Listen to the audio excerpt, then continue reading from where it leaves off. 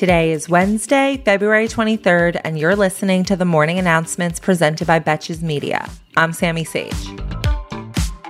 Let's start with the quickie headlines you need to know about Russia and Ukraine from yesterday. Biden gave a speech calling out Russia's moves in Ukraine as an invasion and a violation of international law. He also announced that the US and EU will be imposing their first round of sanctions, which will target two key Russian financial institutions, Russian sovereign debt and Russian elites and their family members, which is relevant because Russia is an oligarchy. In another blow to Putin, German Chancellor Olaf Scholz halted the authorization of the Nord Stream 2 pipeline, which is key to Russian export of energy to Europe. So you can expect to be hearing a lot more in the coming conflict about this very important pipeline and why it is financially critical to Russia, but also energetically critical to Europe.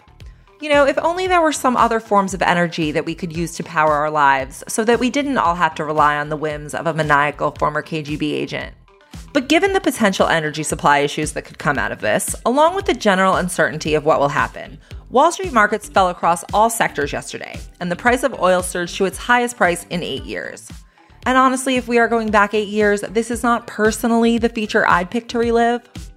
In terms of any potential upcoming meetings or summits, in light of Russia's approval to use more military force, Secretary of State Antony Blinken canceled his meeting with the Russian foreign minister, who I'm sure was also ready to hit Blinken with the cancel text if he didn't send it first.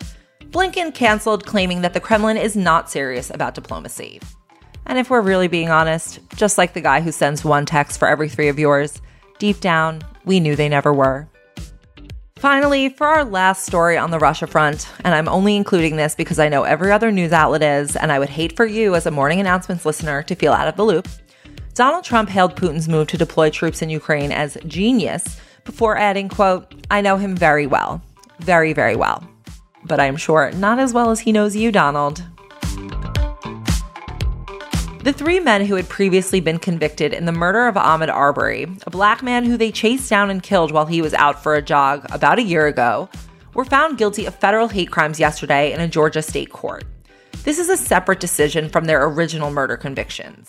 First, it was established that they did murder Arbery, and now it has been established that they did so out of racial hate.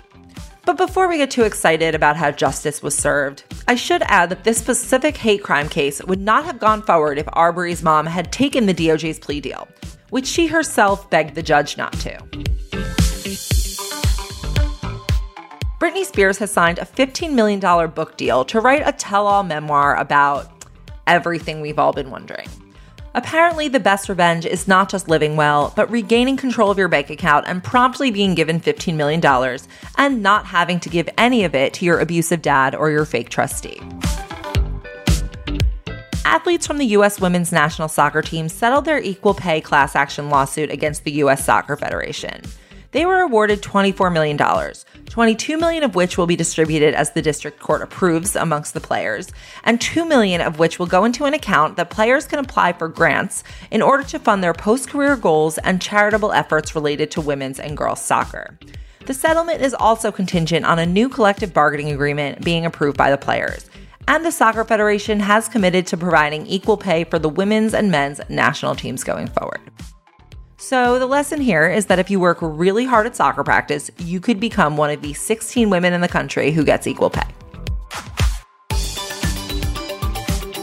Thank you for listening to the morning announcements. If you are enjoying this show, you can now rate it 5 stars on Spotify or leave me a review if you are listening on Apple Podcasts. Any review you leave means so much to me and to the growth of the show.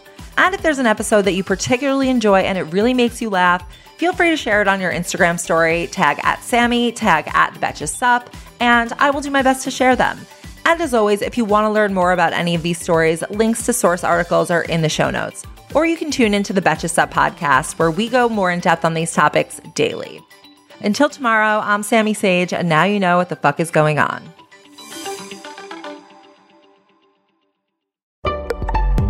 Betches.